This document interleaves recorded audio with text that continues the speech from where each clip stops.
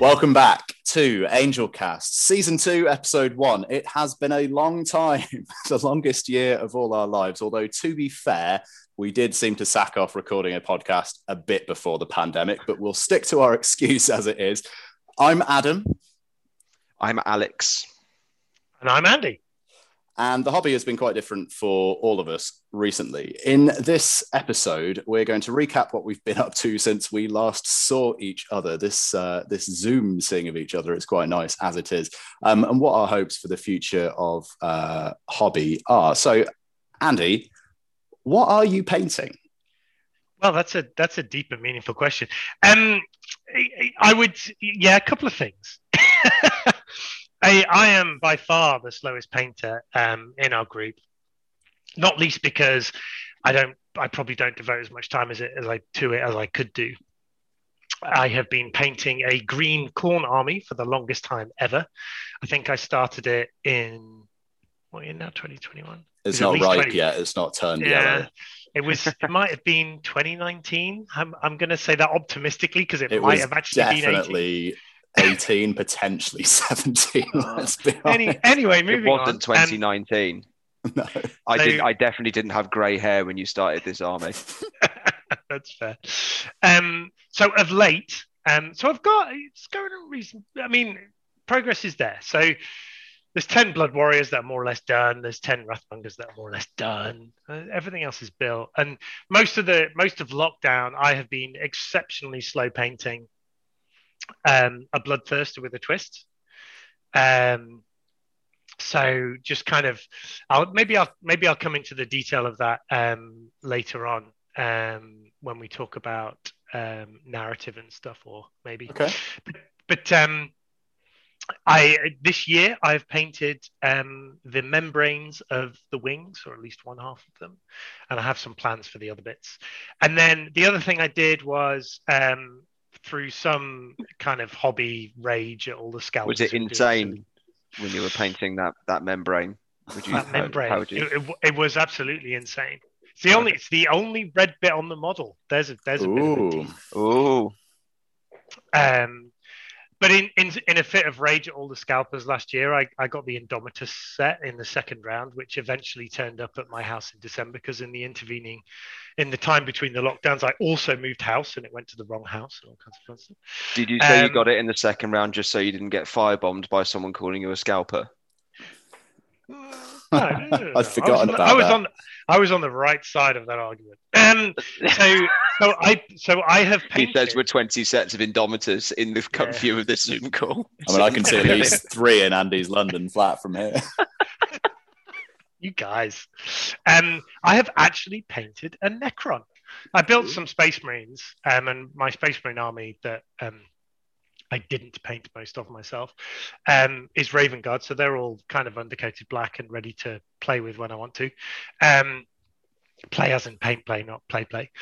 But I painted a Necron. And I looked around for various different paint schemes as history will tell in terms of my green corn army and my pink ghosts and various different things. I like alternate color schemes. And I decided that I couldn't find anyone that painted a yellow Necron. So I painted a yellow Necron. It looks great. It does look great. So I'll send that to you. I'll resend that to you, Adam, and you can maybe you post it in the yeah. show notes. Matt was kind enough to send me the login details for the SoundCloud. The Twitter is a mountain yet to climb, but I'll be posting the show from my Twitter. So yeah, I can certainly retweet any images of things that we talk about this evening. Which brings me on to Alex. What are you painting / what have you painted since the last episode, which I actually re-listened to the other day, which happened in July 2019. And you guys were really quite mean to me in my absence. And Alex said, oh, he'll never listen to this. And I don't think I did, but I listened to it this week and it made me laugh. Well, we were right. You wouldn't listen to it. You only listened to it because of a global pandemic. So a year in as well. A year into that as well. Yeah. Major earth-shattering event.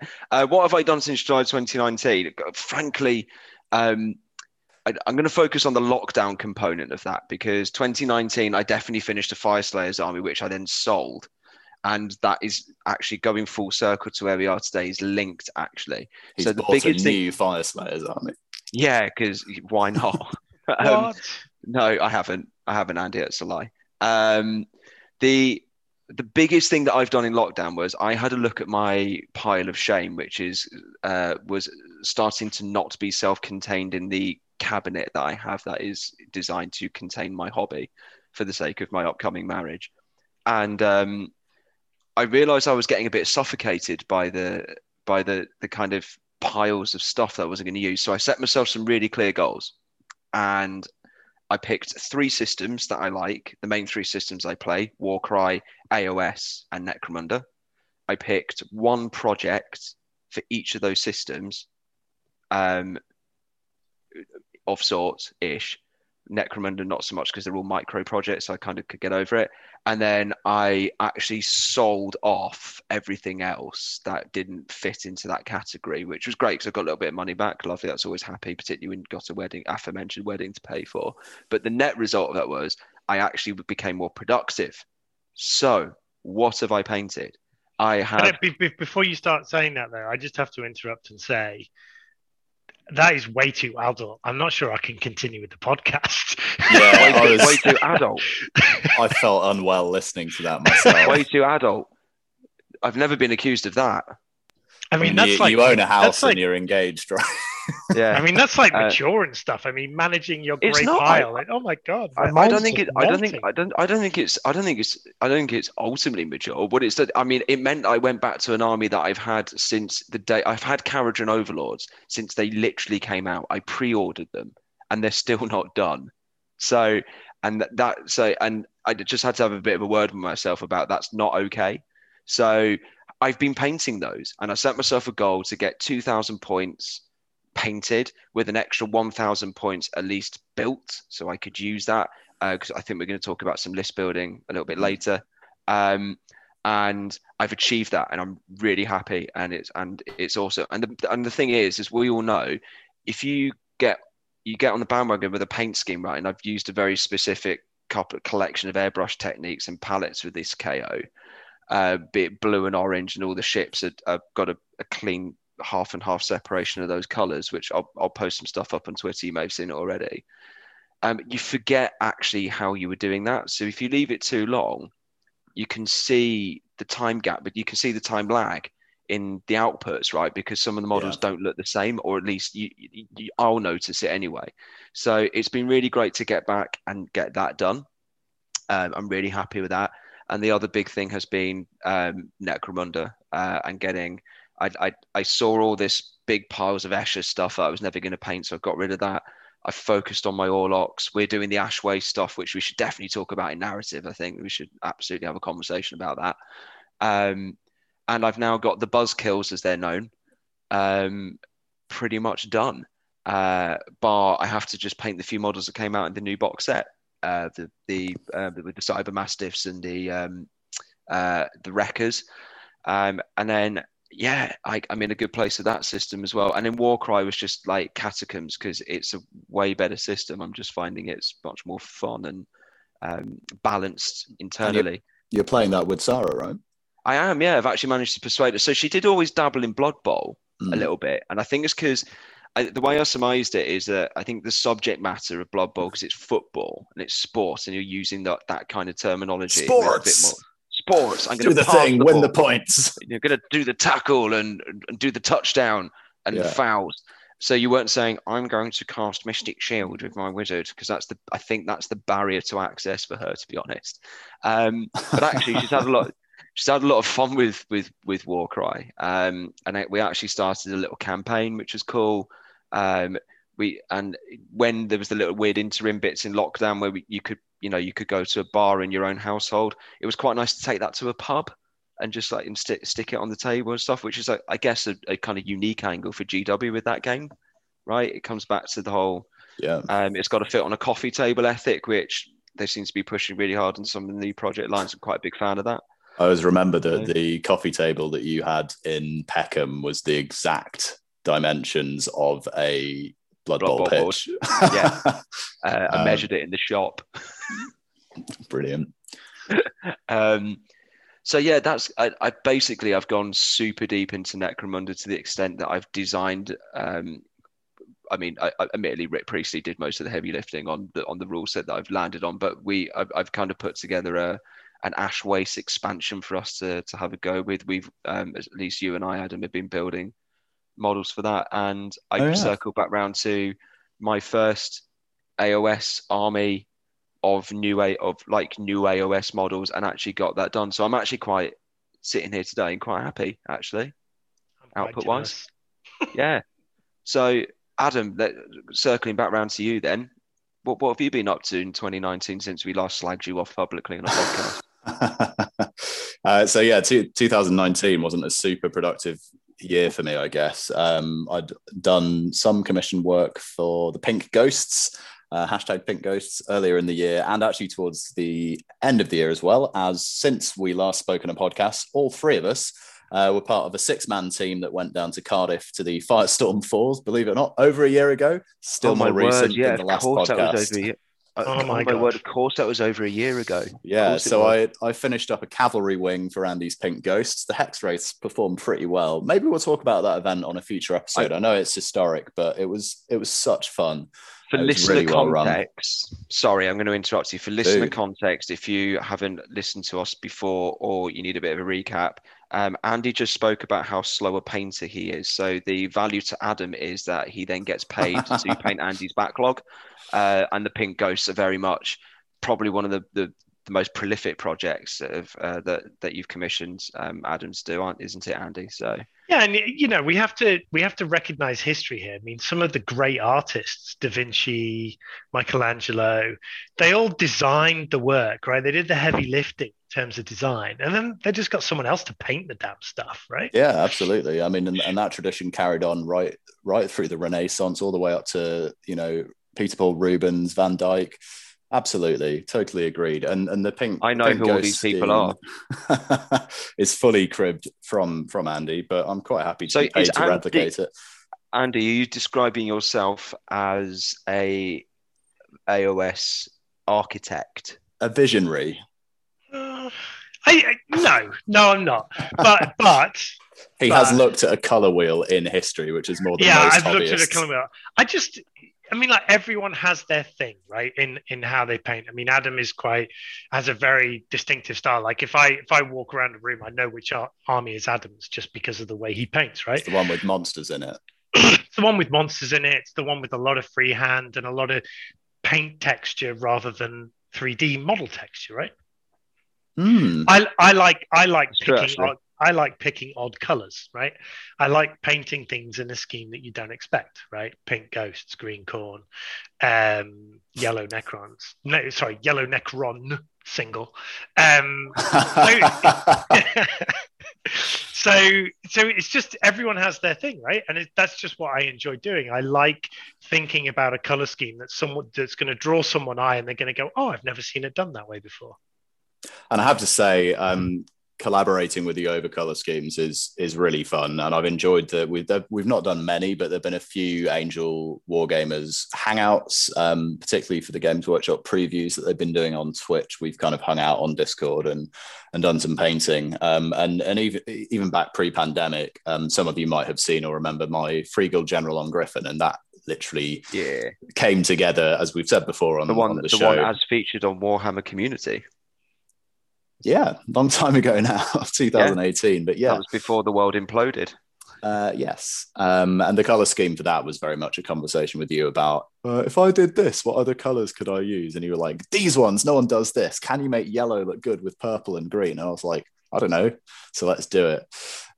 So I've very much been a hobby butterfly since then. I painted Tamarkan before he became a legend. Yeah, so that's such unfortunate timing. Just before. Yeah, about 10 days before he disappeared from the game. But then the game disappeared as well. So, never mind. I painted a couple of test models for a Flesh Eater Court's Blister Skin army, which I'm very keen to come back to.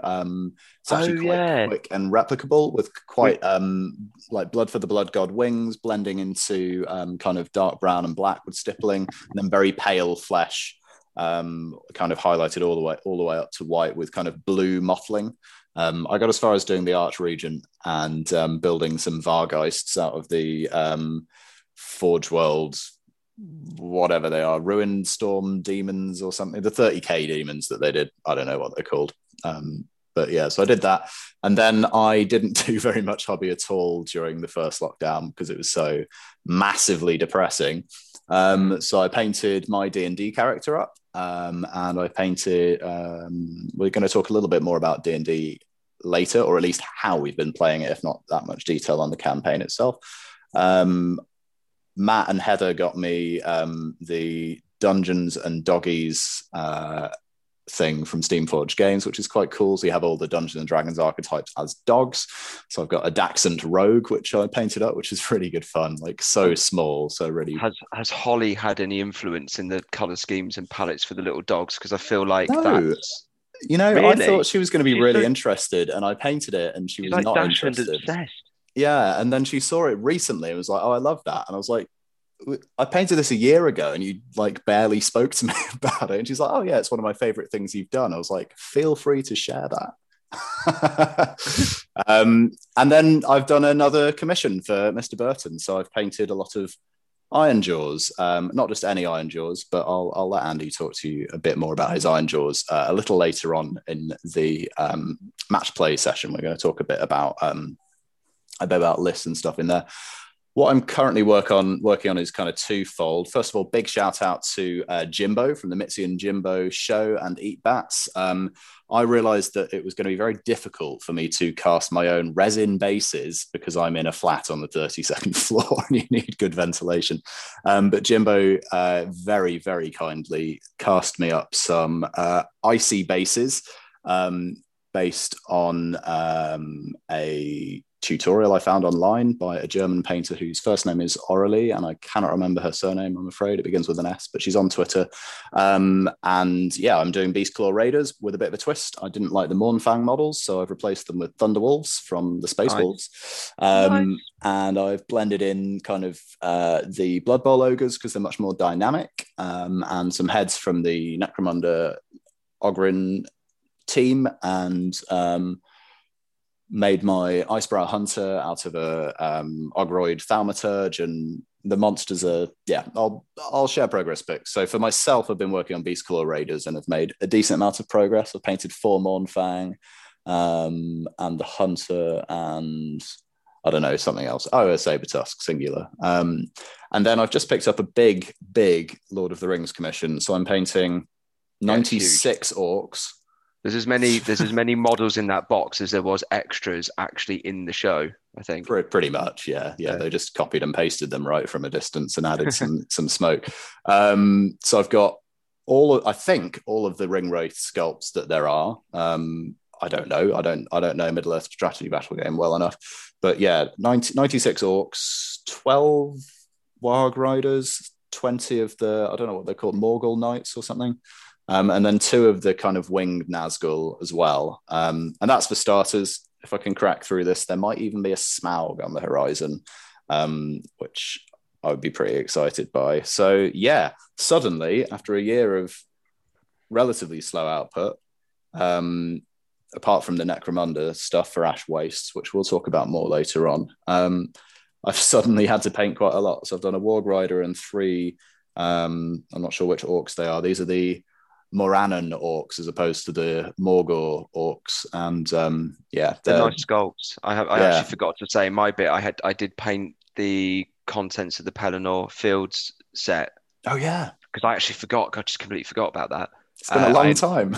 Yeah, they are beautiful to paint. They're a really great example of how simple but well defined texture can actually just look really good innately on its own. And you don't, because I know Citadel's thing is, you've got to have, I want to see every pendant and every chain and every jewel, etc., because they've got the tech to do it. I think these models are sufficiently old enough and they had a slightly different kind of profit margin they were going for to keep Newtline Cinema happy, weren't they? Which is why they're a tad smaller. You get more bang for your buck on the sprue. But they paint up beautifully. and with I found with very little effort. Admittedly, I'm probably not doing it did it as nicely as you're going to do it.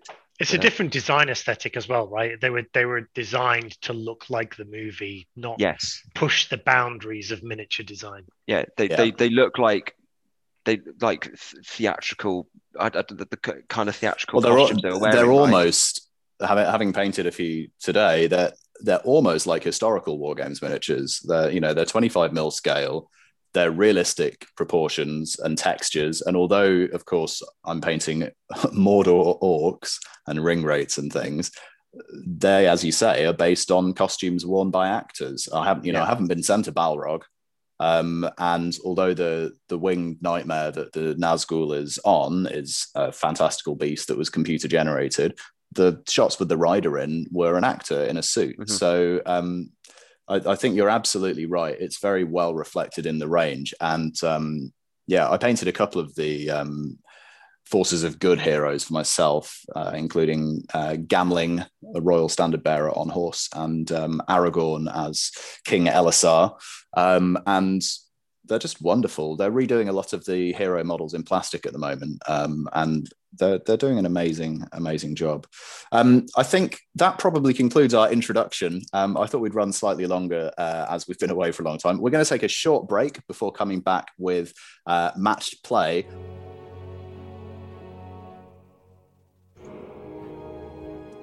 Welcome back. We're in our matched play section. We're going to try to stick to our 3 categories that we had in season 1, but perhaps a bit more loosely now that Matt's moved to the other side of the world. Andy's very kindly muted himself. There he is. We're actually recording over Zoom at the moment, and so we've got webcams on, so you might not be able to hear, but people are laughing. It's very funny. Andy, you sent me I was going to say Iron Jaws, but I suppose it's a big War army to paint. Do you want to talk us through the Auric War Clans list and what decision-making process there was in coming up with the army, and maybe what's in the army as well? Yeah, so take a step back first, because I think the actual army selection for me was the interesting part, because I got to the end of 2019. As mentioned previously, we had some good fun at a team event with my Nighthaunt army, Pink Ghosts. Had super fun, killed Archaon, smashed up a couple of rogue idols. It was very good fun. And I still love that army, and I still want to play it, right? I understand it. I've got what I think of as a kind of special snowflake list that I enjoy playing. But at the same time, I wanted an army that was just different. And I just got to that point where I was like, I want something different. I don't have the time to do it. What am I going to do? And I sat down and I even bought a couple of battle tomes and read through them and looked at the different ones. And I was like, I was just looking for something. What were you considering?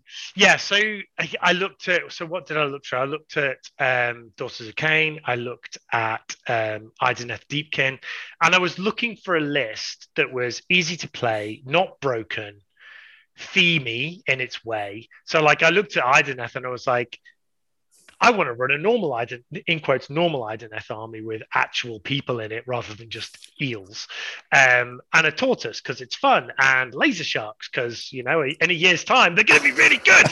They are. Who knew? So I looked at all those different things, and nothing. It just didn't feel right. Nothing really came together, and I had this, and I was looking for an alternate paint scheme as well, which is my way. And I had an Auric Warband from Shadespire, and I just test painted that and came up with a fun color scheme. And I was like, this is what I'm going to do. So it's a smashy army. It's very different from what I normally play. It's a big elite army, whereas Nighthaunt is a bit more. I mean, the way I play it, it's slightly elite, but it's a much more troopy, move around army, whereas Auric is like smash in your face army. And that was what it was predicated around. So it was like, how can I do that in the simplest way possible? I totally plagiarized all the team lists from the tournament we'd been at, tried to figure out what they were doing and keep it simple, and ended up with 3 units of 10 brutes because they're cool models, and why wouldn't you? As opposed to the Ard Boys, which I think are supposed to be the list choice because you get more footprint with them and things. They're just slightly different and in quotes better. And some a mega boss and some heroes. That was basically what it came down to. And I just played around with the numbers until it worked and threw in a war doc because the war doc at the time a year ago seemed to be the filthy option. Well, the points haven't changed, have they? So maybe it still is. Talking about points change, I think the one disappointing thing for me in COVID, and this is the last thing I'll say before I shut up and let you guys speak about your stuff, is the one disappointment I had in 2020 was in the in whatever annual it was, but like the General's Handbook that was live in the end of 2019. And then we came into 2020 and they put Hex Race down 10 points. And I was like, yes, I'm the only person who uses them. This is amazing. Yeah, so you saved like enough for a whole extra hero, right? Yeah, so I was going to put an Executioner in my army. I was really excited about it, painting up another model, which of course I didn't even pull off the sprue. But I was excited about painting an extra hero, sticking in the army, having fun with it. In the entire intervening time where I was unable to play with actual models with actual real people face to face, they put the Hex Race points back up. So that Executioner can stay on its sprue, which is a little bit disappointing for me. But to be fair, they were undercosted. Well, it does look like Nighthorns are likely to get a new book in the not too distant future. There was that new hero teased. Which looks super sexy. Yeah, I don't see them doing a new hero because also it seems to me not coincidental at all that the new White King is teased at the same time. It feels like Death is going to get a lot of attention. I think so, yeah. I mean, it's there in the narrative, right? The Necroquake stuff is still in the background of all the Broken Realms that's going on.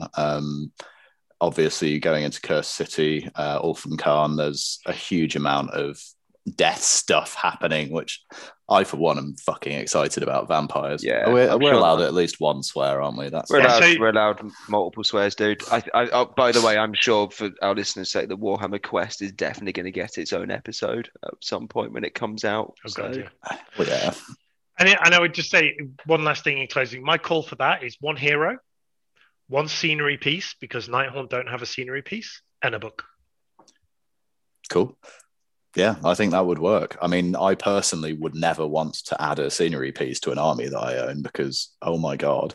The last episode, you guys were talking about how stupid it was that for the last 6 months, they'd been adding scenery to armies. Yeah. And, a year and a half on, they've added it to all of them. And at least they fixed the fact that you can put them on the table in match play, which at the time of last recording, you couldn't do. So silly. Yeah. I'm disappointed that they are releasing a scenery piece for Lumineth. I thought the army was really clean without it, and I think it's a shame. It's a lovely model. Yeah, sure. It's a nice scenery piece, but don't make it like... Don't give it allegiance ability. Like, don't force people to buy it. Like, you're a miniatures company. It's beautiful. People will buy it. Like, having it as an essential part of somebody's army doesn't really work. It's not small either. It's a whole KR case, isn't it? If you look at it, it's like it's, as a fantastic segue to Alex jumping in, I saw a fantastic CG conversion of it into a pizza oven. Yeah. So yeah, Alex, Kharadron Overlords, you've told us you finally painted a 2,000 point list. Is that a good list, or do you have more painting to do? I think... Sorry, so whoa, we're talking about Alex here, right? What?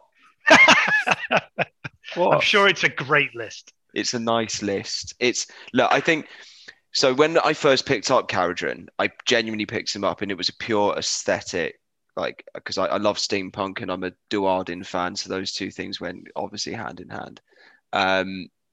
But this 2,000 point list is the list that I first wrote for the second edition Battle Tome back when that came out, and that was the start of 2020, wasn't it? It was just after Christmas.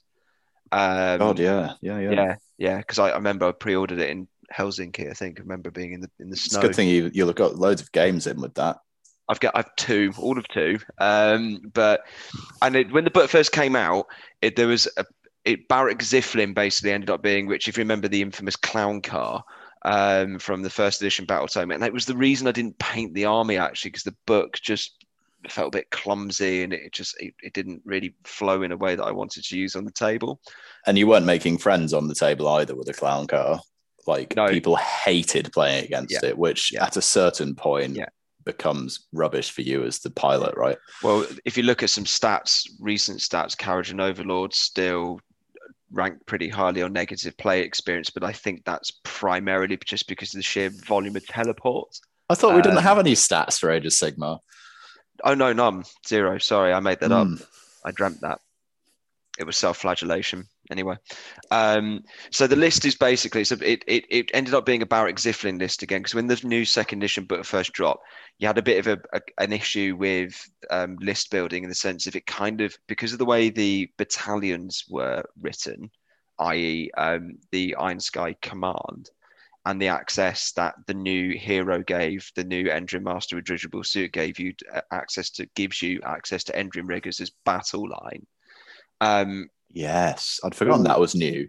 Yeah, all lists went down one of two routes, and that was either I want minimum drops with lots of balloons, because that utilizes the Iron Sky Command battalion to its most fullest effect, because you have Endrin Riggers innate in the War Scroll battalion, and then you stick the Dirigible Suit guy and make him the commander, and all of a sudden you've got a one, possibly 2 drop KO list.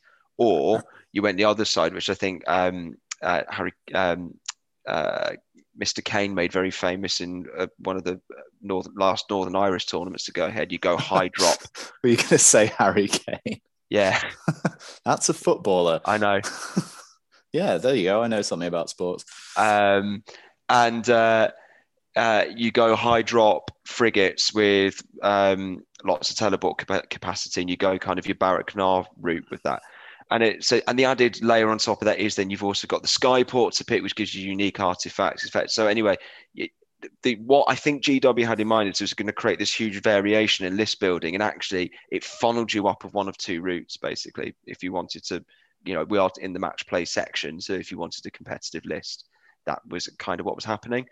So I went with what I think most KO players would see now as a very basic 2K Barrack Zifling list, but it did contain my favorite artifact in AOS ever, which was the Spell in a Bottle. So good. Which is so good, because from a narrative point of view, and this is probably what inspired me to pick up a paintbrush on these guys again, the idea that Ether Chemist had also become like endless spell Ghostbusters.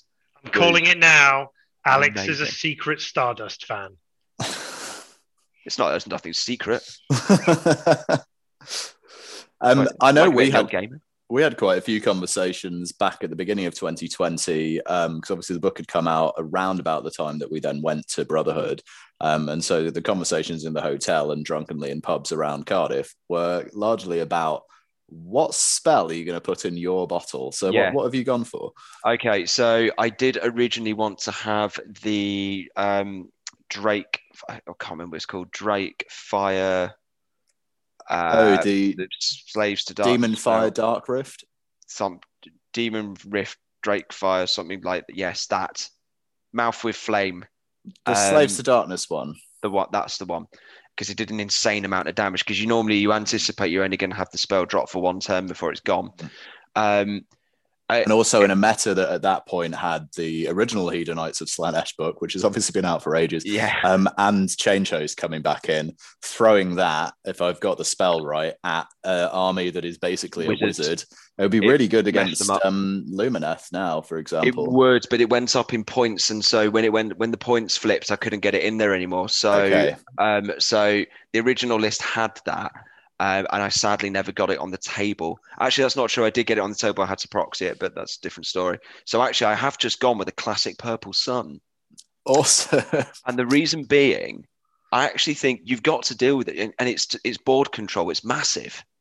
It can really plug you up. But I have to tell you what I'm really excited about is the new K-Knight spells.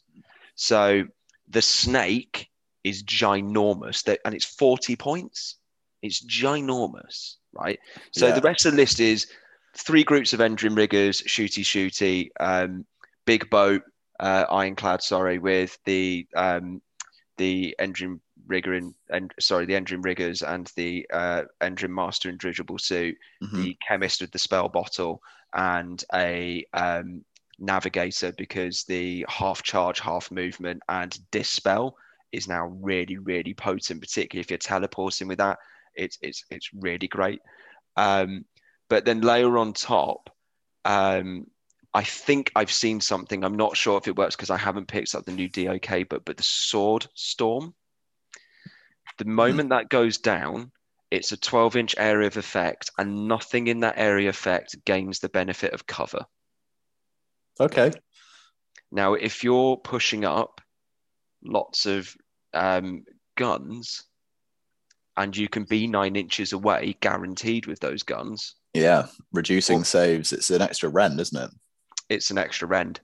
And nice. The one thing that Kharadron can be frustrating for, appreciate they are a great army, so I'm not complaining, but their Achilles heel is low volume of attacks, but high damage.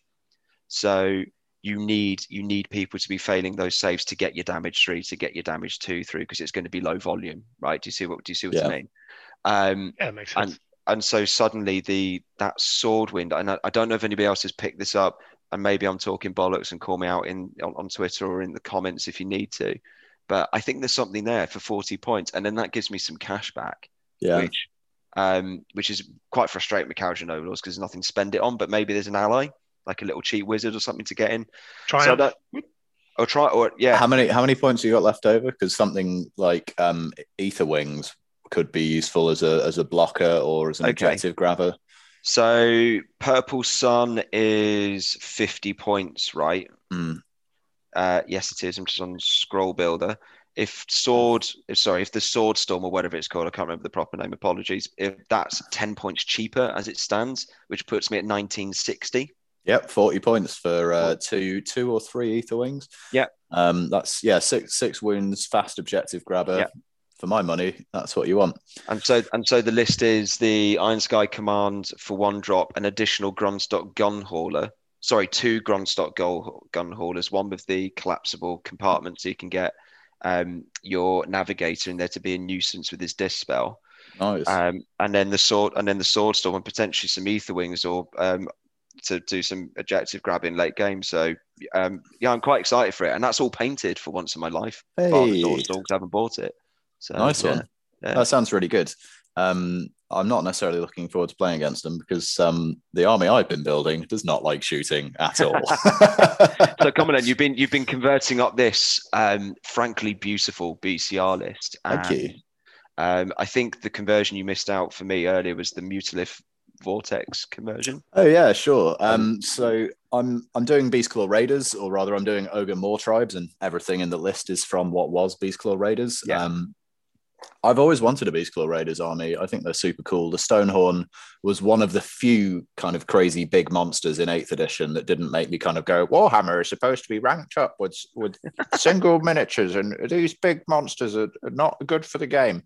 You know. Yeah, but I know that you and Hinton still think that.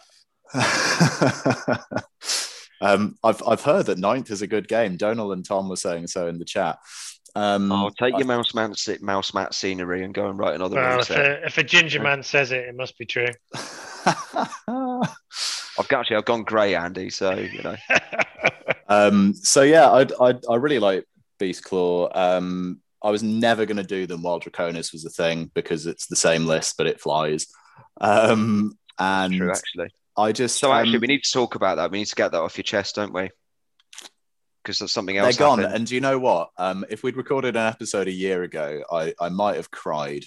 But honestly, I don't care. I spent a year without them even being in the same building as me. So, you know, whatever. Now you just feel liberated, right? I really do, to be honest. I mean, it'd be nice in my current financial situation if somebody wanted to buy an Order Draconis army, but of course they don't exist anymore. So I have to talk to some 9th Agers and do some square basing. I don't know. I think there's going to be a Malekith book at some point that you might. Yeah, there will be, and we'll get Tyrion for Lumineth at some point. Whether it's this second book that definitely didn't need to to wait so long to come out since the You're first not one. going to feel quite so liberated when I shackle one and then kill one of your other ones with Kurdros in one hit. Well, this is it, and shackles is something that I used to take in my Draconis list when Collegiate Arcanum used to exist. So you could not Collegiate Arcanum. What was the Eldritch Council? Take a Dragon Mage and cast shackles, and then your 2 Dragon Lords in battalion can just kill Beastclaw Raiders. 2 things have happened since then. 1, Eldritch Council no longer exists, and by extension, neither does Draconis. And 2, Ogre Mawtribes got a new book and are ridiculously good. You don't need 2 Frost Lords to kill somebody else's army, so you can shackles one of them. I love the models. As Alex said, I've been converting them. So I had this kind of crazy idea. I saw some kind of actually Finnish style trolls on Instagram on a very dark skin with kind of like moss growing on their shoulders and stuff, which I really liked. I thought they looked really... classic folklore troll. Exactly, yeah. So I thought they looked really gritty and really interesting and importantly, quite contrary to what I'd been painting, right? I used to be a Chaos player. I've painted Destruction for Andy, although it's quite bright colours, and I've been painting Death as well in kind of more pastel colours with the pink and whatever. And I thought, right, I want to do something different. Actually, the color scheme isn't a million miles away from my 8th edition Warriors of Chaos army in that it's very snow themed. But I thought, if I'm going to do Beastclaw Raiders, I'm going to lean into that idea of the Everwinter. I mentioned before the ice bases, and I'm topping those off. So they're kind of transparent and blue, kind of icy. And I've put Valhalla and Blizzard texture paint on top. Holly made a very good point that the snow would actually settle between the rocks and not be so much on top on a glacier. I was like, that's very well observed. So that doesn't look as good. So, but it actually does. So she's also paying attention. Yeah, right. It has been a weird year. So I've got the list is again, and this seems like it's almost a bit of a theme, and I don't know how I would have felt about this 18 months ago, but not to say that your guys' lists are net lists at all, but from what you've said, we're listening to what people are talking about and what is good. I remember that what we very much wanted to do last year was go to, I can't remember which event it was, but I think it was either Bobo or the Essex GT in 2020, neither of which happened. And I think the Essex GT was going to be your stag do, Alex. It was, yeah. Which still hasn't happened for listener reference. No. So one of the reasons, as I recall, that Andy wanted to do a big smashy kind of 34 model Ironjaws list was... It's quick to play. We can get the beers in, and I can play it while drunk. Exactly. That's why I had Fire Slayers, because you move 4, stand in the middle of the table, and stand there for 3 further turns. Exactly. And my experience of going to events like Bobo and stuff before was the guys running big monster flesh eater courts before they were ridiculously good. The guys running Beastclaw Raiders, they were having a lot of fun, and I enjoyed competing with Draconis, and I enjoyed competing years before that with Sylvaneth, and subsequently doing my best ever with Cities of Sigmar Living City. It was kind of my best match play performances. I just want to play some games with people, and with the people, right? The rolling dice is great, and it'll be nice to see stuff on the board. But I was like, what's the lowest number of models I can have in an army that I can paint to the best of my ability during this, separated time? So I've basically gone for a net list. So I'm running, there have been a few iterations. I have to say thanks both to George Newbold, who I'm hoping to have on at some point on Angelcast to talk about Inquisitor in greater depth than we will do today. Yeah. And also Donal, as well as the Ogre WhatsApp group. I looked at Yulbad, or Jolbad, Jorl Bad, which is a Huskard on Stonehorn, 2 to 3 units of Mournfang Cavalry, or Mournfang Rider. They were Mournfang Cavalry in 8th edition. I don't actually know what they're called. I think the book's on this table somewhere, whatever. And a Stonehorn Beast Riders, which, if you have a Beastclaw Raiders general, becomes battle line. So rather than a Behemoth. So the same exact force organization is also a Eurl Bad, EURL Bad. The first one, you get an extra D6 move for each unit at the start of your first hero phase, I believe. Which on paper, as an extra Conus player, I thought, movement, great, 1 inch is not helpful. 6 inches is also not often that helpful. Is there anything in the books to get a modifier on that, or is it? No, it's just basically just the rampaging destroyers from the old Grand Alliance destruction. So not super useful, and also importantly doesn't include the Frost Lords. Oh, really? Yeah, because they're not in the battalion. It's the it's the Huskard plus battle line essentially, which is cool because it means that you're very low drop with Beastclaw Raiders. Can you remind me what the Huskard is again? He is a kind of a hero level rather than a lord level, to use old parlance, character on a Stonehorn. You can take one on a Thunder Tusk, but the general opinion is that Thunder Tusks kind of suck currently. Because they don't do 6 wounds auto snowballs anymore. No, they do not. The Huskard is basically not very good. He's 320 points. The Stonehorn Beast Riders, which is the battle line one, is better for 300 points. It's not a hero, and that matters in some scenarios, but basically the guy on top is a single ogre on a monster, and the monster is the same as the monster that has 2 ogres on it, 2 shooting attacks and twice as many attacks. So you've got those guys. And in the Yerlbad, which is the one I've landed on, for every 6 to hit for units in the battalion, you make an additional mortal wound. So you still roll your to wound and you still roll your damage and whatever, but you get an additional mortal wound on a 6. And mortal wound output is pretty key in the game, and access to it is saved for a precious few armies generally. High magic. Yeah, exactly. And you've got this amazing thing where you do mortal wounds on the charge as well with Beastclaw. You basically roll the number of dice equal to the value of your charge. And on monsters, on a 4-up, it does a mortal wound, and on things that aren't monsters, so in my list, the Mournfang, it's on a 6. It also seems to be that if you're playing Beastclaw, you roll bigger charges than if you are playing another army. Couldn't tell you why, but it must be the same reason that Orc cars go faster if they're red. You do a lot of mortal wounds on the charge. So yeah, the list I've settled on is 6 Mournfang, so 3 units of 2, Stonehorn Beast Riders and a Huskard, because that makes up the battalion, and then 2 Frostlords on Stonehorn. The battalion gives me an additional artifact. So the general has a nice touch of the red stuff. That means that you basically get an extra 3-inch pile-in. So you can pile in 6 inches with people wholly within 12 of him, which is crazy. It's wholly within and it's monsters, so you can't always leverage it. But if you want to hit a line, you hit the line. For example, the other day, I killed 20 Grimghast Reapers and then piled into Nagash, who was a comfortable 6 inches behind. Alex. How's that interacting with pinning? Because obviously in AOS 2, pinning's become a big thing. So what I'm thinking is you can go into either side, pin, that reduces, and then you've got your 6 inches to carry on the momentum with the pin, or are you moving through the pin into the back line? Depends on your opponent entirely. If they have a screen, you probably kill the screen with your charge if you multi-charge it. If you've got 2 Stonehorns going in with an average of 7 inches, you're doing 3.5 mortal wounds for each of them. It tends to be a bit higher than that, I've found. So you're doing probably 7 mortal wounds to them if you get 2 things in, maybe more. And actually that gets rid of at least a lot of the board coverage of screens. So you then pile into whatever's behind it. The artifacts I've gone for are just really standard. It's basically a net list. As I said before, I wanted to get something that looked pretty and smashed face, and I didn't have to think about too much. So there's not a wizard. If you've got your shackles, you can shackle one of my monsters and we'll have a beer. That's how I feel about it, ultimately. The general... That's someone who ran Gotrek for a fair amount of time.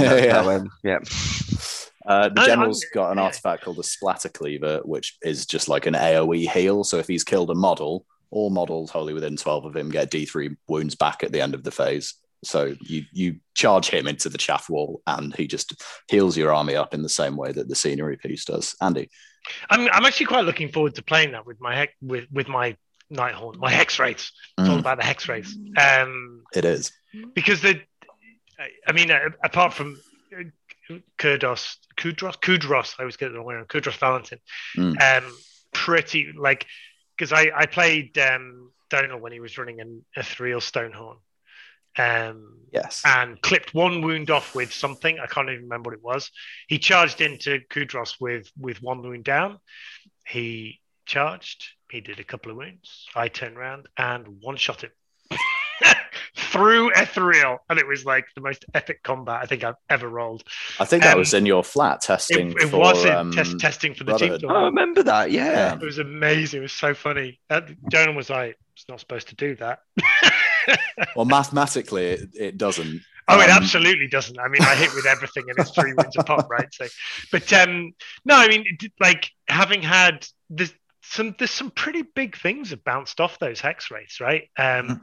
Archaon charged 15 hex race, bounced off, and I killed him in 3 combat phases. Yep. I've killed a couple of GUOs in a single turn.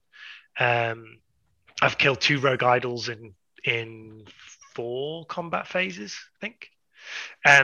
So they're just super resilient, right? They grow back. You killed 20 fully powered up Hearthguard Berserkers in 2 turns, I think, with them. Yeah.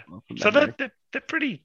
They're really good. They can be pretty disgusting, especially when you teleport them across the room and then roll 9s to charge. That's quite epic. Right. So it's a similar thing with my list. You're fishing for big charges, and then when you go in, so I've given the Mournfang the culling clubs and iron shield things, rather than the big 2-handed rend weapons, because more attacks means more mortal wounds. Yeah. The more attacks you have, the more 6s you can roll, and the more 6s you can roll, the better. Yes. So the general is on a black Clatterhorn Stonehorn, which basically just buffs the mount's attacks, which means that you're more likely to kill a model, and therefore you're more likely to heal everyone around you. And then the other Frostlord has the rune tokens, which I have to remember because I massively cheated against Kieran the other day. Only allows you to re-roll hits and wounds for the rider, not for the Stonehorn itself. Because if you re-roll the Stonehorn, then you kill Nagash in 1 shot, and you have to concede an entire Stonehorn to say sorry, and then still win anyway. Well, I mean, I think you should just be grateful for the fact that, getting to a combat phase with Kieran that's a major event, right? Yeah, and I let him go first as well. Bloody hell. I quite like his new list, but it's terrible because Nagash needs a new book quite desperately. Legions of Nagash. Obviously, he's quite good in Bone Reapers. He is getting a new book, 100%. Yeah. And then the final artifact is just Metal Cruncher. So if your opponent has an armor save of 2, 3, or 4 plus at the start of the combat phase, because this is kind of a book from the tail end of the activation wars, you just do D6 mortal wounds. So you charge in and you do an average of 7 mortal wounds, and then you do D6 mortal wounds, and then you slap them about with arguably an underpointed monster hero that can reroll to hit and wound and save 1 turn a game. There's not enough data to substantiate that claim. No. And I actually don't think that they should go up in points, because you would, like they did last time, remove Beastclaw from the game. And as we've discussed, if someone's running Yulbad or Yulbad, they haven't really got a wizard. And even if they have got a wizard, it's terrible. Yeah. It'll kill you in combat, unlike most wizards that aren't 800 points. But Shackles, Palisade, all this stuff is just making your life a nightmare, especially now that malign sorcery artifacts have gone, right? Ethereal Stonehorn doesn't exist. Mm-hmm. Yes. Realm of Fire Cape, the Akshi Cape, whatever that was called back in the day, doesn't exist. So you're not flying out. Thank you. You're not flying out of Shackles. You're not unbinding it.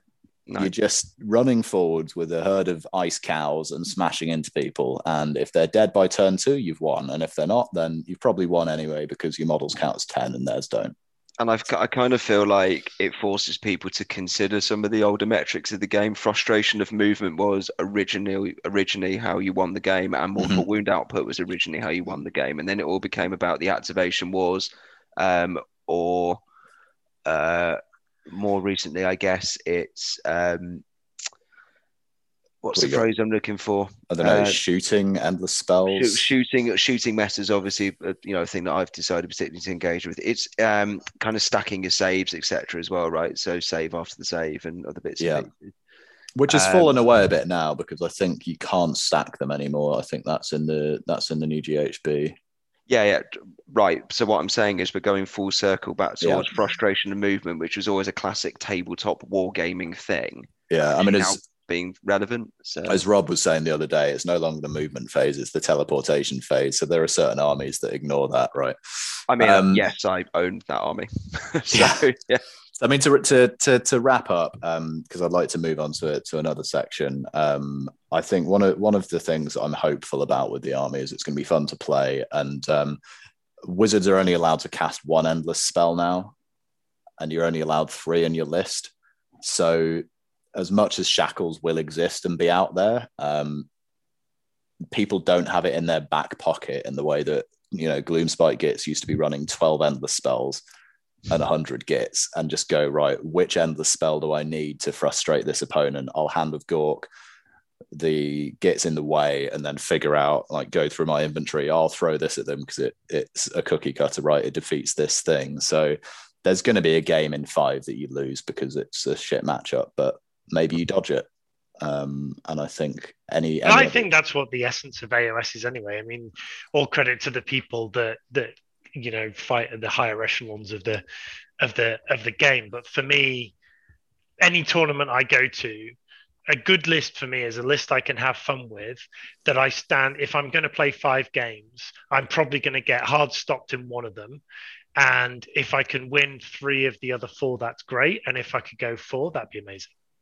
Yeah, I agree. Like aiming for 3 is definitely where I've returned to. So as Alex says, it's like 2015 all over again. Indeed. If only we knew.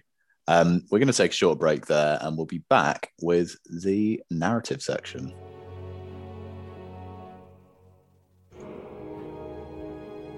Welcome back. We're going to be talking a little bit more about narrative play now, and actually the pandemic we found has lent quite heavily into that rather than anything else. Before things kicked off, Matt Hinton, who you may remember from previous episodes of Angel Cast, he's like the Troy McClure of the podcasting world for Age of Sigmar, has moved to Taipei. So we had been doing a Dungeons and Dragons campaign subsequent to the Curse of Strahd, which was expertly GM'd by him a few years ago. If you haven't listened to that content, do go back. I listened to it the other day, and it was super atmospheric. I really enjoyed it. We've been in Waterdeep with a new group of characters. So we're just kind of a bit of a chat about those and then talk about how we've been playing D&D when Matt is in Taipei, and also Owen Abram moved to Canada. So how's that all work? Andy, could you introduce your character? Yeah, sure. So in Strahd, I played a ranger, a melee ranger actually, and ended up having quite a lot of fun with a spear that sent me a bit mental, and that was quite good fun. To take a different tack in Waterdeep, I decided to play caster because I hadn't played a caster before, and B, I wanted a bit more of a passive kind of wispy character. So I picked out a half-elf warlock whose background was as a former city watchman in the city. And I have a bit of a reveal, actually. It's a good opportunity to do this. I've been holding this back for ages. So I don't want to spoil too much of what Alex is going to say, but as we were building the story arcs for the characters, because Matt does an incredibly good job of like building up the feel of the group and how you come together and how the group forms and then how you move into the world that he builds around it. And it just so happened that both Alex and I were half elves. And Alex suggested that we were, we could be siblings and all this, and and I said it was a good idea, all that kind of stuff. So the reveal is, so the name of the character was I called him Astron, and the full name was Astron Gare. I don't know whether you guys remember that I actually had a surname. I do not. And if you actually write that down in one sentence, a stranger. A stranger. So I'm sorry, I'm actually not your half brother at all, Alex. I completely just went along with what you thought sounded good. I feel I need to cut in the EastEnders ending music at that one. Dun, dun, dun, dun, dun. But I want to know more. We were cousins, I think, weren't we? That was cousins. It was something like that. Yeah.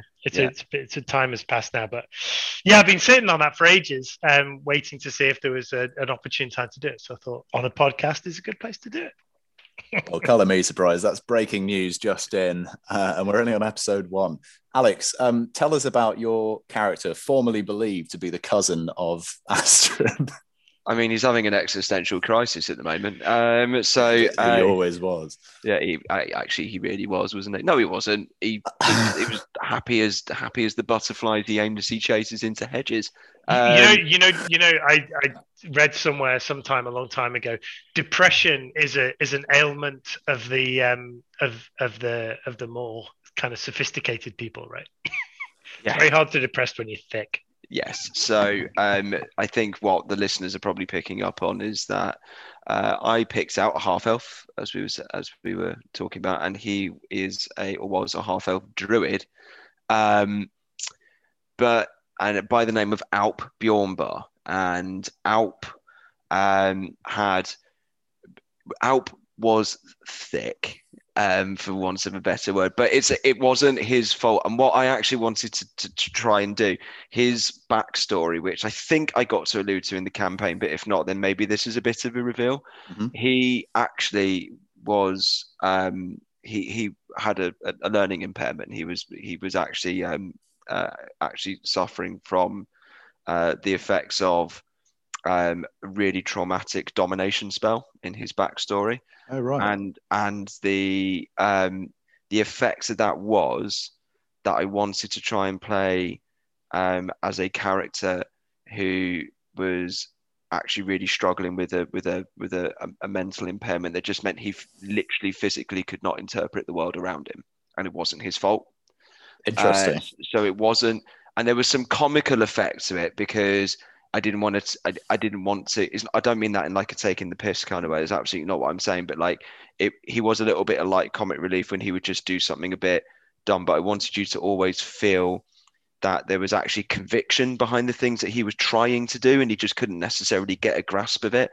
And it was entirely because of this. I think you played it fantastically. I mean, it was. You came across as really thick.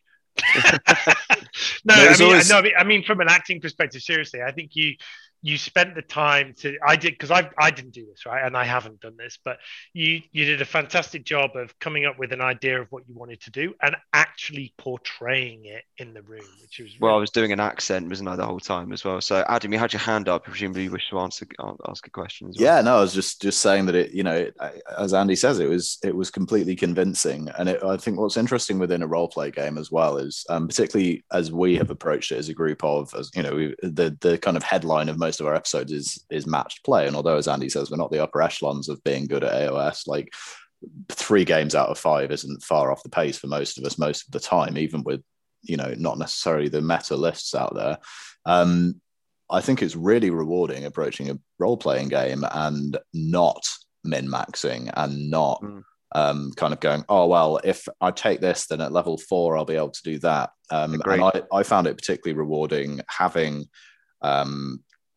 Alp in the party, because ultimately it constantly made situations where as characters we were really frustrated, but as you say, the circumstances were then comical for us as a group, because there's a miscommunication and misunderstanding between people who ultimately have similar goals, but the lack of communication or the lack of matching worldview is where you create space for character development and space for, well, ultimately space for conflict and growth, which is what, as you say, Matt encourages, but also what becomes then rewarding, because you could efficiently unravel the mysteries of Waterdeep, but actually doing it less efficiently is more entertaining. So there was 2 scenarios to that, and again, I'm trying to be brief because I'm conscious of time and we need to speak about your character, Adam. But what I was really keen to do with D&D was to have a character that actually, as you said, had that kind of conflicting worldview through no fault of his own. And it did frustrate you guys, but actually that made it, I think, ultimately a little bit more enjoyable, because you also then had to actually start taking care of him. And what I noticed was it was interesting to see that kind of as a social experiment, because as people realized he's not doing this to mess around, he actually just, because in combat he was a tank, he was a druid with shillelagh, and if he went over and hit something, he bloody knew about it.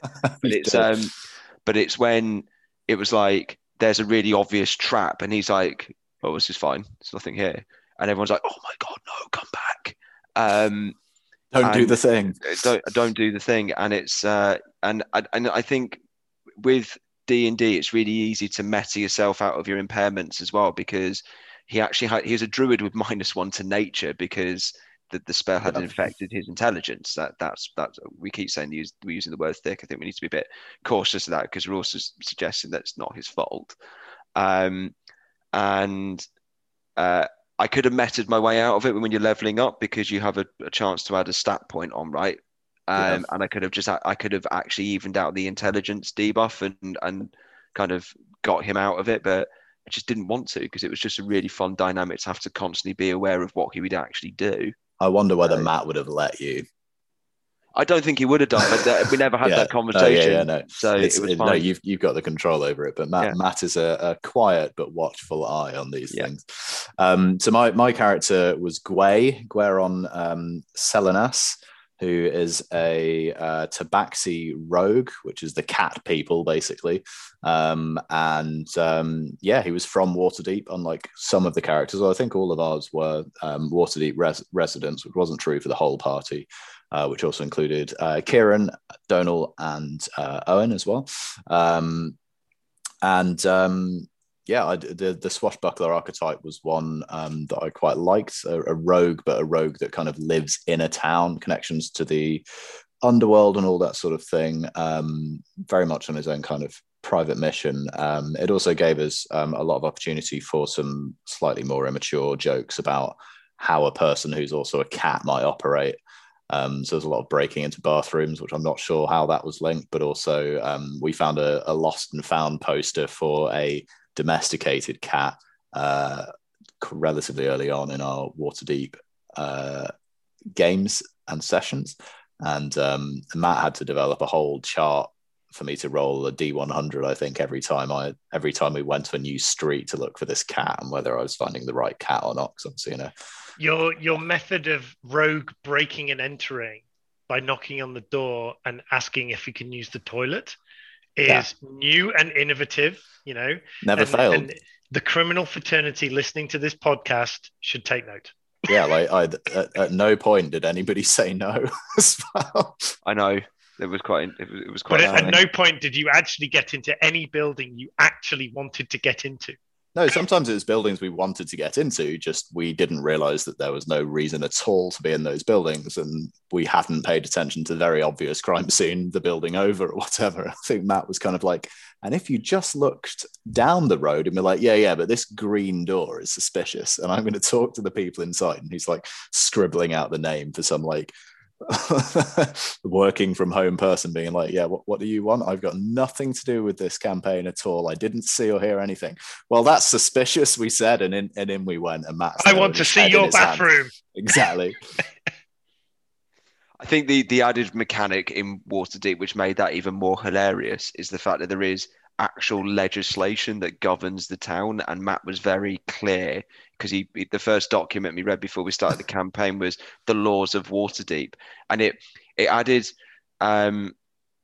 a few sort of restrictions in the game, or not restrictions, because it's ultimately you can do whatever you want, but it added risk into the game. So you breaking into somebody's house in other modules like Strad, no one cares.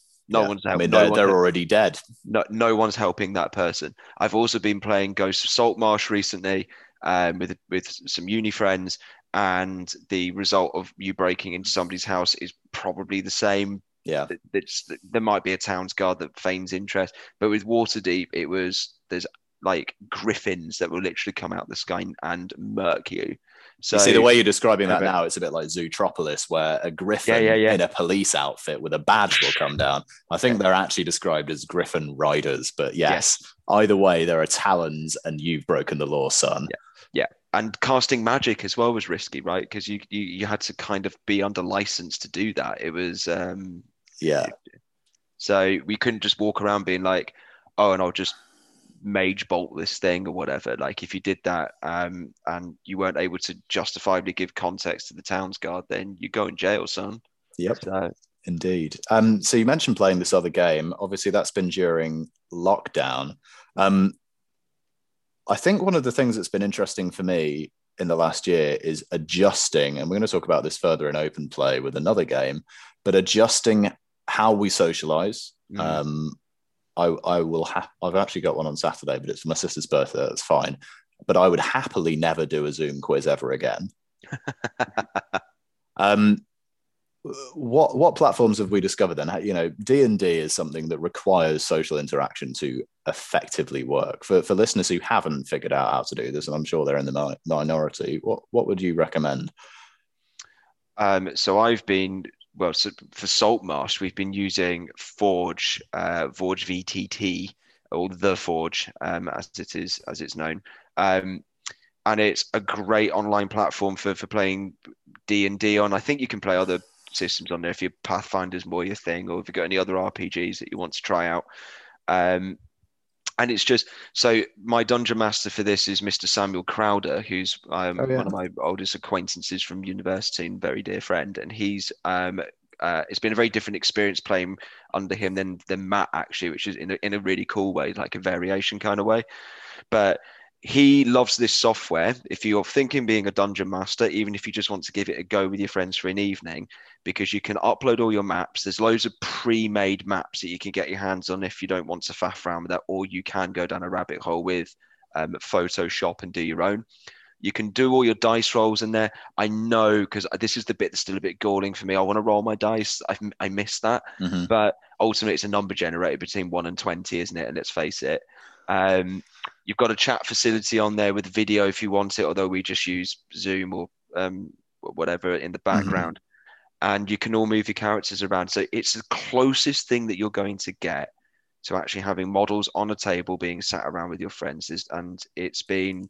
and actually, the net result of that is we've introduced players into the group who live in Lancashire anyway. So sure. Sam's sister and her partner and her friend Charlie.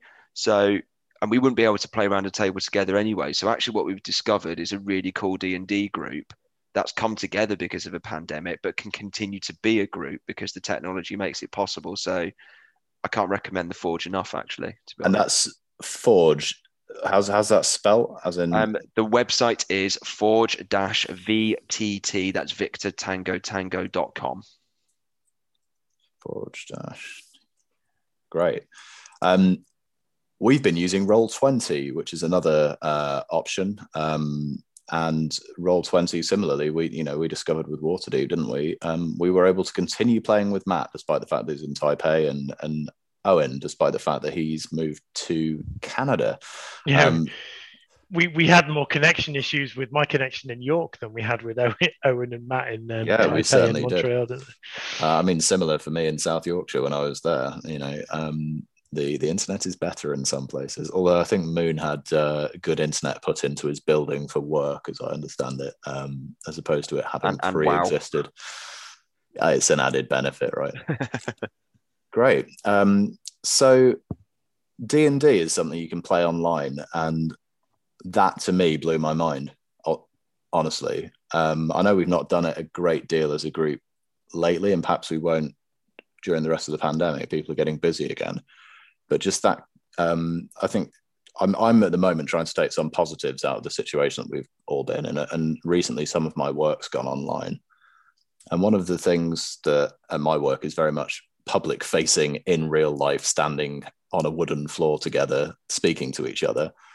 And one of the things that strikes me is actually we have all this technology and maybe we're a bit technophobic, and actually as long as you organize it and set parameters and, when you can, make sure you still see people in person, I think stuff like Roll20, Forge, they're really exciting. I've really enjoyed kind of gaming online as opposed to online gaming this last year. Yeah. It's been really helpful. Go on, Alex.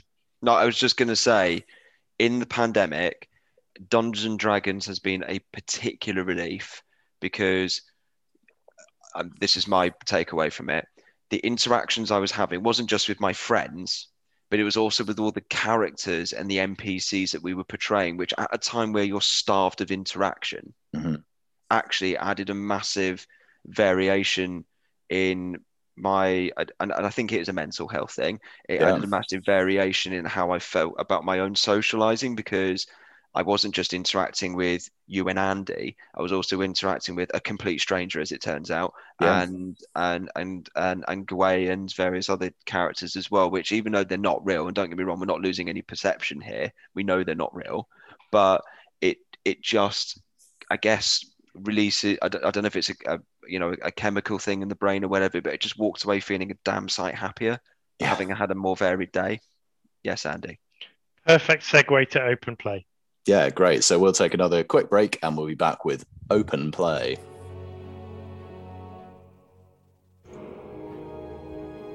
Welcome back. This is the Open Play section, and today we're going to be talking about one of the all-time classic MMORPGs. That's right, it's the World of Warcraft, first released in 2004.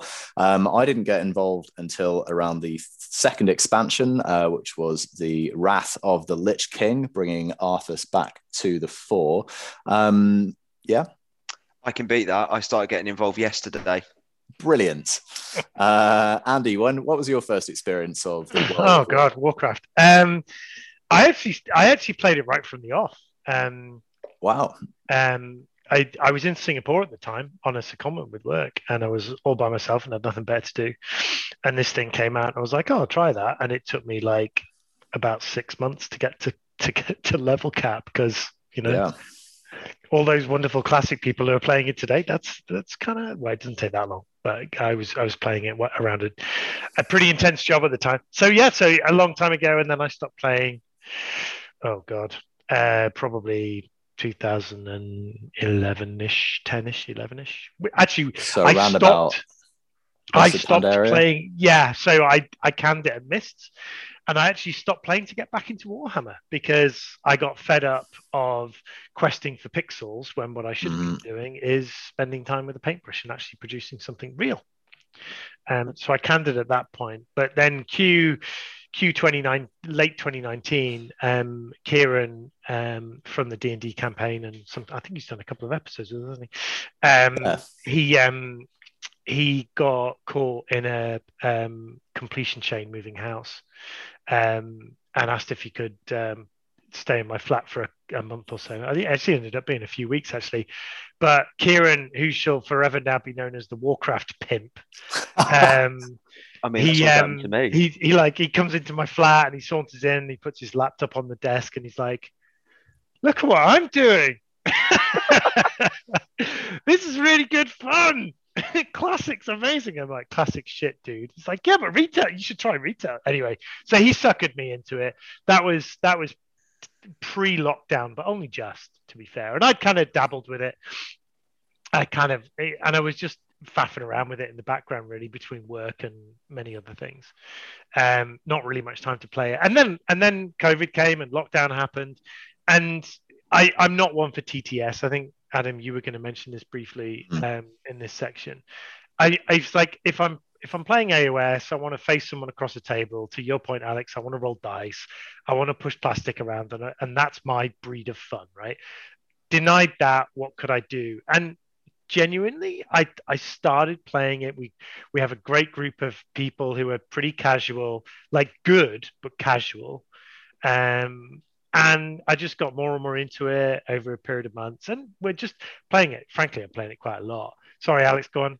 I'm only laughing because if you replace the phrase World of Warcraft with crack in this segment. When I was at university, Alex. You're laughing now. You're not going to be laughing in a week's time. When I was at uni, it was known colloquially as World of War crack, so that's well observed. Yeah. So honestly, the social interaction, the common goals of working together in what can be pretty intense. I mean, it's a game, right? Whatever, but it can be pretty intense and focused, and it gives you another outlet, right? It gives you something to do with friends in a way that frankly we haven't been able to do for most of the last year. And I think everyone in the group is pretty frank about the fact that once lockdown ends and life returns to normality, although I'm skeptical that is going to happen in 2021, true normality. Quite. It will probably back off take our foot off the gas pedal. But in the meantime, we're now talking about collateral damage like pulling Alex in. And on that segue, I got into World of Warcraft yesterday. So yes, this is a safe space. This is a safe space. I started Warcraft yesterday. I've been playing for 23 hours. And I've already lost my job. Sora's moved out. I don't know where the mortgage money's coming from. So I too got kind of suckered into it by by Kieran. Kieran's been very actively messaging me on WhatsApp, being like, "Hey, bro, have you got a computer yet? It's cool if you haven't. You could just play it on your Mac and you can just do the first few levels and it's all free. Don't worry about it. Just try some. But also, to be fair, you guys have been obviously like playing it a lot, and I've been thinking about getting a console anyway. And then I kind of made the decision, actually, I don't want a console. I want to do some PC gaming because the titles are more akin to, I love RPGs, and WoW is obviously one of the most, if not the most famous. So my experience of WoW at the moment is very limited. I've just been doing the opening area for Shadowlands, and I'm currently a level 3 troll druid. And that's not a possibly long-term choice. I think I'm already looking at some other. I'm thinking sneaky grot. I'm thinking rogue goblin for when I join you guys. Rocket boots. Yeah. It feels like it might be good fun because cool. I've got much more of a hang of the movement mechanics than I've got a hang of anything else at the moment. But it's very intimidating to get into. If you're like me and you're thinking about it, do it, because I think it's great. And Andy's absolutely right. In terms of doing a collective thing with your friends, it's probably one of the most rewarding ones to do in a lockdown scenario because it's because it's a video game and that's conducive to the situation we're in. But it is also quite intimidating. So I do recommend having a Kieran as much as it's... you need someone with a spreadsheet, right? Well, it's not just that. Kieran proactively was on Discord, proactively noticed that I'd joined your server and was in and I wasn't going to tell anybody. I was just going to go through the tutorial stuff in my own time. And then suddenly this goblin runs over to me and starts going, "Hello, hi, mate. How you doing?" And I was ignoring the goblin because I thought it was just some random person trying to talk to me and stranger danger and all that. And it had the screen name Shooting Meta. And I was like, so he's literally made a character to troll your troll. And it was a hunter grot with the steampunk gun instead of the bow. Yeah. And I was like, and then I saw the action, and then obviously saw Kieran's username. I was like, "Oh, you get." So, funny story along this line, right? So I started playing, and Kieran friended me up, blah blah blah, whatever. But I hadn't really paid attention to his character names and stuff. And I was in one of the main cities. I won't use the names because that's too geeky. If one can be too geeky about these things, This guy just like walks up to me and he's like, "Hey, do you want me to take you on a lift anywhere? I've got like a mount that you can sit on the back of." And I'm like, "Oh shit! Who the hell is this guy?" He did that to me as well. Yeah, it's like, you stalking me? Yeah. So he's literally learned how to troll people on it as well. He stalks people in game. It's weird. So weird. but also like massively appreciated. So I He's joined. great. I mean, he's such a fanboy, right? He's so enthusiastic. It's amazing. He's a good intro guy. I left the World of Warcraft back in a similar time to Andy, but during Mists of Pandaria. I think I got to the level cap and couldn't be bothered with the dungeons were rubbish in that expansion. PvP was beyond me because I didn't have a good enough internet connection or enough skill, and raiding was like far away from the amount of time commitment I was willing to have. So I gave it up. I picked it up again during the lockdown. I've got a better computer than I used to, for one. And also, Kieran had been saying, you should come play Battle for Azeroth. You should come do this, that, and the other. And I thought, yeah, go on then. I'll join the server. And exactly the same thing. Kieran showed up next to me on a 2-seater skyrocket dressed, as a goblin in a dress. And I was like, oh, hi, Kieran. And to be fair, it's massively useful because he spent like 25 minutes, because it's quite the continent area for that expansion was massive compared to what we have today, which are kind of much smaller islands that you visit in the Shadowlands. And Kieran was like, well, I've got flying, which you haven't unlocked yet, and I've got this 2-seater flying mount, so why don't I fly you to all of the like waypoints, the flight points where you can travel between villages and cities, so that you haven't got to walk around quite as much. Great. So we spent like 25 minutes, and like the quality of life, I was like, great, I can now do any content whenever I want, which is just great news. Yeah, it was the same for me. Just to finish on that, he actually just spent a good hour and a half going through some of the basic mechanics with me. And as a new player, what I meant by the comment, everybody needs a Kieran, it is really, really, really useful if you can get a more experienced player to go through the tutorial arenas with you, and just and particularly with Discord being so useful because you can share your screen, right? And help you with your keybinds and other bits and pieces. It was a damn sight better introduction than I would have got if I'd trying to figure it out by myself anyway. Or if you'd started playing in like 2004, because all that nice tutorial stuff that you've played, that's new. You used to just have to figure it out. Okay, I didn't even know that. Yeah. So all of that stuff has been retrofit. The game is more accessible than it's ever been because it actually tells you how to play it in a way that did not exist back in the day. I, for example, have one keybind ever, and I added it 2 weeks ago. Just use the keyboard, use the standard interface, because everything else is too complicated. So we've got a good guild going on. We're on the Alakir server on EU, and Andy said we're casual. As a guild of relatively disparate people, we're 6 out of 10 heroic on Castle Nathria, and most of us have got towards getting all of the dungeons at over 10 on Mythic Plus, which I think is probably playing a bit more than casual, although maybe we need to recalibrate that during a pandemic. So I think you're allowed a few more hours within your casual allocation during these times. It's been fantastic. I think particularly, as we said previously, with Dungeons and Dragons and playing through be that Forge or Roll20, we're playing with Steve Layton, who used to live in London. I used to see at London Calling and events like South Coast GT. He lives in Manchester. Am I going to see Steve very often? Sadly not. I might go up to Mancunian Carnage. I'd really like to do that, which Alex Jones is running. I might end up in Stockport at some point. We might end up at AOS events. Am I going to spend a couple of hours most days chatting to him over Discord? Probably not. And it's been great. Same with Rob Boyce. I used to always be grudged by Rob at the events that Kieran used to run at Darksphere, the Corehammer events at the end of 8th edition of Warhammer Fantasy Battle. Rob and I used to play on the bottom tables of those every single event, and we had great fun not knowing how the game worked and being as bad as each other, except my dice were hotter than his.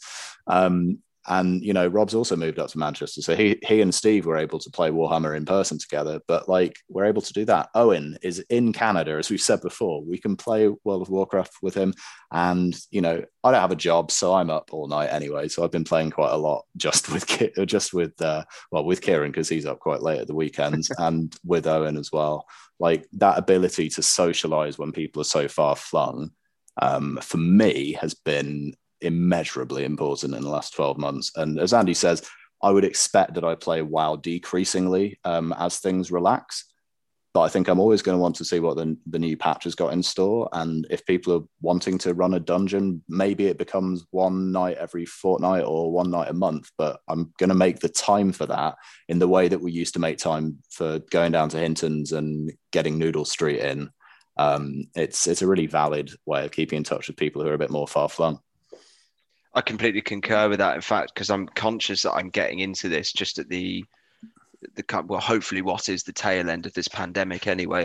But for me, it was what inspired me was that Big Bang Theory episode where they all just actually have an evening where they're like, oh, we're actually all going to get together and do this thing. And it's really reminiscent for me of when you all used to go around each other's houses with 2 PlayStations and plug them into 2 TVs and play Call of Duty or something.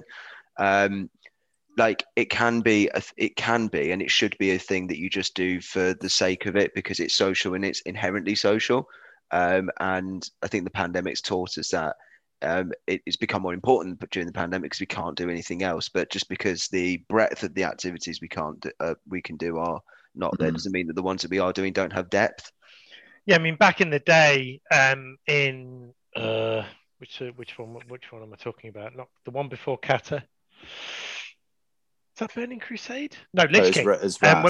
When we were doing in Wrath days, in the guild I was in at the time, which was a bit more serious and had, kind of 2 raid nights and grinding nights and stuff like that to get all your mats together and all that fun stuff that you used to have to do. We had like 4, maybe 5 LAN parties. Cool. Where the group got together and you just strung a bunch of laptop people drove their PCs across Kent or Essex or wherever it was we were going, and you'd get like 10 people in a room and do a 15-20 man raid and obviously some people in foreign countries and stuff, and even then but it's great. I mean, I've got the space here now. I'm very lucky to have the space and be outside Coventry, so a number of benefits there. I'm a short drive from Warhammer Fest if it ever happens again. I'm technically a commute from Warhammer World, which is going to be awesome. But I also have, despite living in the middle of the countryside, I have a fiber optic cable that runs past my front gate. Hooray. So I've got a shed ton of bandwidth to have. I could probably fit 10 people above my garage, and we can do a LAN raid. That would be amazing. I'd love to get a whole group of people up here and just play for a day. Now that really takes me back to uni. Wrath of the Lich King for us. So I got involved in WoW at Exeter, and George, who I was mentioning before, he introduced me to it. Wasn't quite as helpful as Kieran, in that he was playing a Night Elf rogue and was like 30 levels higher than me, which at the time was very meaningful. There's 2 of the guys we used to play with in our guild from then are still playing. Martin's been raiding with us on his Death Knight. Dan is one of my best friends from university, and he plays a lot and is very good at it. So he's not been doing much stuff with us, but just being able to actually reliably log on and chat to somebody has been nice again. So yeah, you can play WoW in person. That's a thing. Make love, not Warcraft. The other game that I wanted to briefly mention, although I think we're going to talk about it more in a later episode so that we can give it the time that it deserves, and that's also true for Necromunda the Ash Waste, which Alex is going to do a big segment on next time we speak, I believe. Sorry, we talked about it at the start of the episode, but we had a chat and it deserves its own segment, so we're going to come back to that one. The other thing we've been playing, and we haven't actually mentioned it in great detail, but Tabletop Simulator, which is available through Steam. You can play it on Mac or PC and presumably Linux, but I don't know. Has very good modules for games such as Age of Sigmar. You can play Blood Bowl through it, although there's also Blood Bowl 2 and soon to be Blood Bowl 3 through Steam. Tabletop Simulator has lots and lots of Kill Team maps, and I'm not very interested in Kill Team. And it has a lot of the Blackstone Fortress models that you can 3D renders of those. And so George, aforementioned, George Newbold, a friend of mine from university, plays Gits, has been playing Lumineth on TTS. He and I played quite a lot of Age of Sigmar together on Tabletop Simulator over the last years, just a way to hang out on Discord and stress test some lists, stress being the operative word. George had been hoping to run, and is still hoping to run, a Inquisitor campaign. He and I actually met through Inquisitor.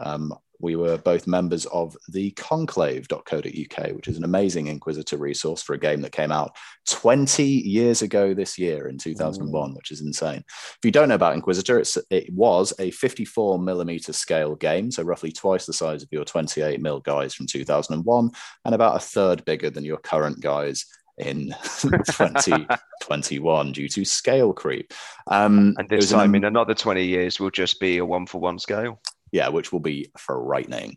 Yeah. So Inquisitor was the game that we met through. There was a forum post on the Conclave saying, what universities are people going to? Does anyone have any advice? Is anyone nervous, kind of thing? And George and I both posted that we were going to Exeter. So we met up and had, I was going to say a coffee because I'm now in my 30s, but definitely a beer at that time, and just played a lot of Inquisitor, which is a brilliant sort of middle ground between something like Necromunda and Dungeons and Dragons. It's a tabletop RPG with a incredibly detailed combat system that requires a games master, because the combat system is sort of the focus of the book, but actually equal weight should be the role play in the scenario. So it takes some arbitration.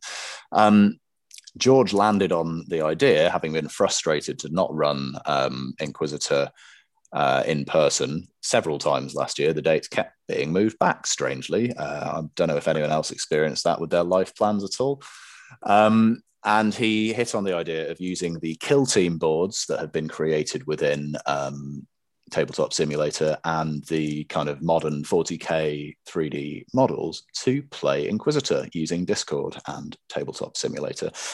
So myself, Alex, Rob Fellman, and my friend Mike from school, so a real range of people, again, living all around the country, have so far had one meetup and play tested the Inquisitor rules. And do you know what? It holds up. Yeah. And I would love to be playing on 54mm scale terrain at Warhammer World like I was a decade ago, but there's a pandemic and the game was just as good playing it online, having not done for a decade. So that was super cool. So if you want to get involved in that yourself, there's a PDF of the Inquisitor rulebook online, which Games Workshop did release. So it's actually not piracy for once, which is quite nice. And we're just using Tabletop Simulator, and there are modules in the workshop section on Steam to get hold of the kill team boards and to get hold of some models as well, which you can save to your objects and then populate the game with. And if you have a good GM, or if you fancy doing it, I can't recommend that as a system enough. I completely agree, because the other really fun component of this, which is the bit that doing yourself, is not just reading through the books and the fluff in the books, because it's 40. If you are relatively new to 40K, this is proper 40K, i.e. the peek behind the curtain of what's really going on, not just the Emperor's great and the Space Marines are going to sort everything out. This is the everything you've been told is a lie. It's the proper grim dark. Yeah. And the other bit around that is building your character is just a joy. It's just really, really fun. Especially if they immediately get shot in the groin and taken out of action. So I didn't build that character, and I'm still bitter about that. So what Adam's referring to is I was using a demon host, which I was quite excited to use because it's one of my favorite builds in the book. It was just because they're a cool archetype. It's a cool archetype, and also they're not since Eisenhorn have they been explored properly as an entity. In 40K. They've been kind of glossed over in recent editions, in my opinion. And he got shot in the penis with a minigun. Yeah. Which, even though he didn't have, probably he's a demon host, probably didn't have much use for his penis at that point. He didn't get over that. No, you don't come back from that. For context, Inquisitor is a D100 system. So rather than rolling your usual D6 or D8 or D12 that you might be used to with most tabletop games, you have a percentage dice. So that's usually represented by two D10s. Although when Games Workshop released Inquisitor, they printed D10s with the actual 10s on it as well. So it was a proper D100 rolling two dice. There's then a percentage table, which is a hit location chart. So you could be hit in the head or the abdomen or the chest or your arms or your legs or the groin. And bizarrely, it seems that percentage dice only roll groin or head shots. Groin shots, yeah. My first experience of playing Inquisitor with Fellman was that he rolled a crit to hit, and then rolled a crit for the location. So critical headshot, first shot ever fired in the game. We were only playing one character each. Dead. Yeah. So percentage-based games. It is still a dice game, even if it's fictional dice on the internet. Simon would be offended if I didn't mention that when we're playing in person, I will still not accept people using dice apps on an iPad. It's one thing for TTS, but if we're throwing down, we're throwing real dice. You can use hand sanitizer if you want. Yeah, that's legit. Or just bring your own dice. Yeah, that's also true. I always did. You don't want to roll someone else's dice. Like even pre-COVID, that's like a social no-no, isn't it? So I can't put the dice in my mouth anymore and spit them onto the table. No, not since Don Pemberton stopped playing Warhammer with us. Listen, I'm going to wrap us up there because we said we were going to try and do shorter episodes because I know for me, my attention span is much lower than it was pre-pandemic with any kind of digital media. However, it's been such a pleasure talking to you guys about hobby and about what we've been through, although we didn't touch too much on that stuff. Like you can feel that the gaming has been a super important part of us surviving what has been a ridiculous 12 months. And I imagine that's the case for all of our listeners as well. So well done, everyone, for getting this far. If you've managed to paint anything or if you haven't, well done. I want to say thanks to Jay Channer for the music that I'm going to try and figure out how to edit in a minute. I'd like to say a big thank you to Matt Hinton for not forgetting all the passwords and for leaving everything in a really accessible state that means that we can carry on. We might even persuade him to come on if we can organize a time zone chat. He should come on to talk about DMing again because I think absolutely. Yeah. And also a big thank you to all the wargamers and hobbyists who we've talked to over the last year, whether that's digitally, whether that's sitting, looking at Discord and looking at Warhammer previews and being frustrated that it's more elves and not the full Curse City reveal or whatever you were hoping would come out. If you've had a chat with any of us about hobby or how you're feeling, thanks so much. It's been really important. And all the content providers as well, right? Yeah. I don't know how far Rob's stream streak is now, but that must be into the hundreds and hundreds of days.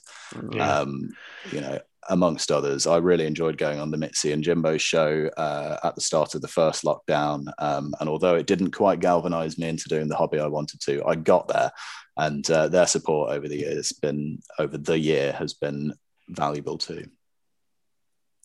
Great. Well, thanks for coming back. If you've come back, if you've not listened to Angelcast before and have no idea what we're talking about, there is a season 1 to listen to, which has pre-pandemic hobby joy from when we could all do that in the same room. I'm not going to commit to a timescale, but we're going to do more episodes of this and we're going to talk to some more people. I'd love to get George on to talk about Inquisitor.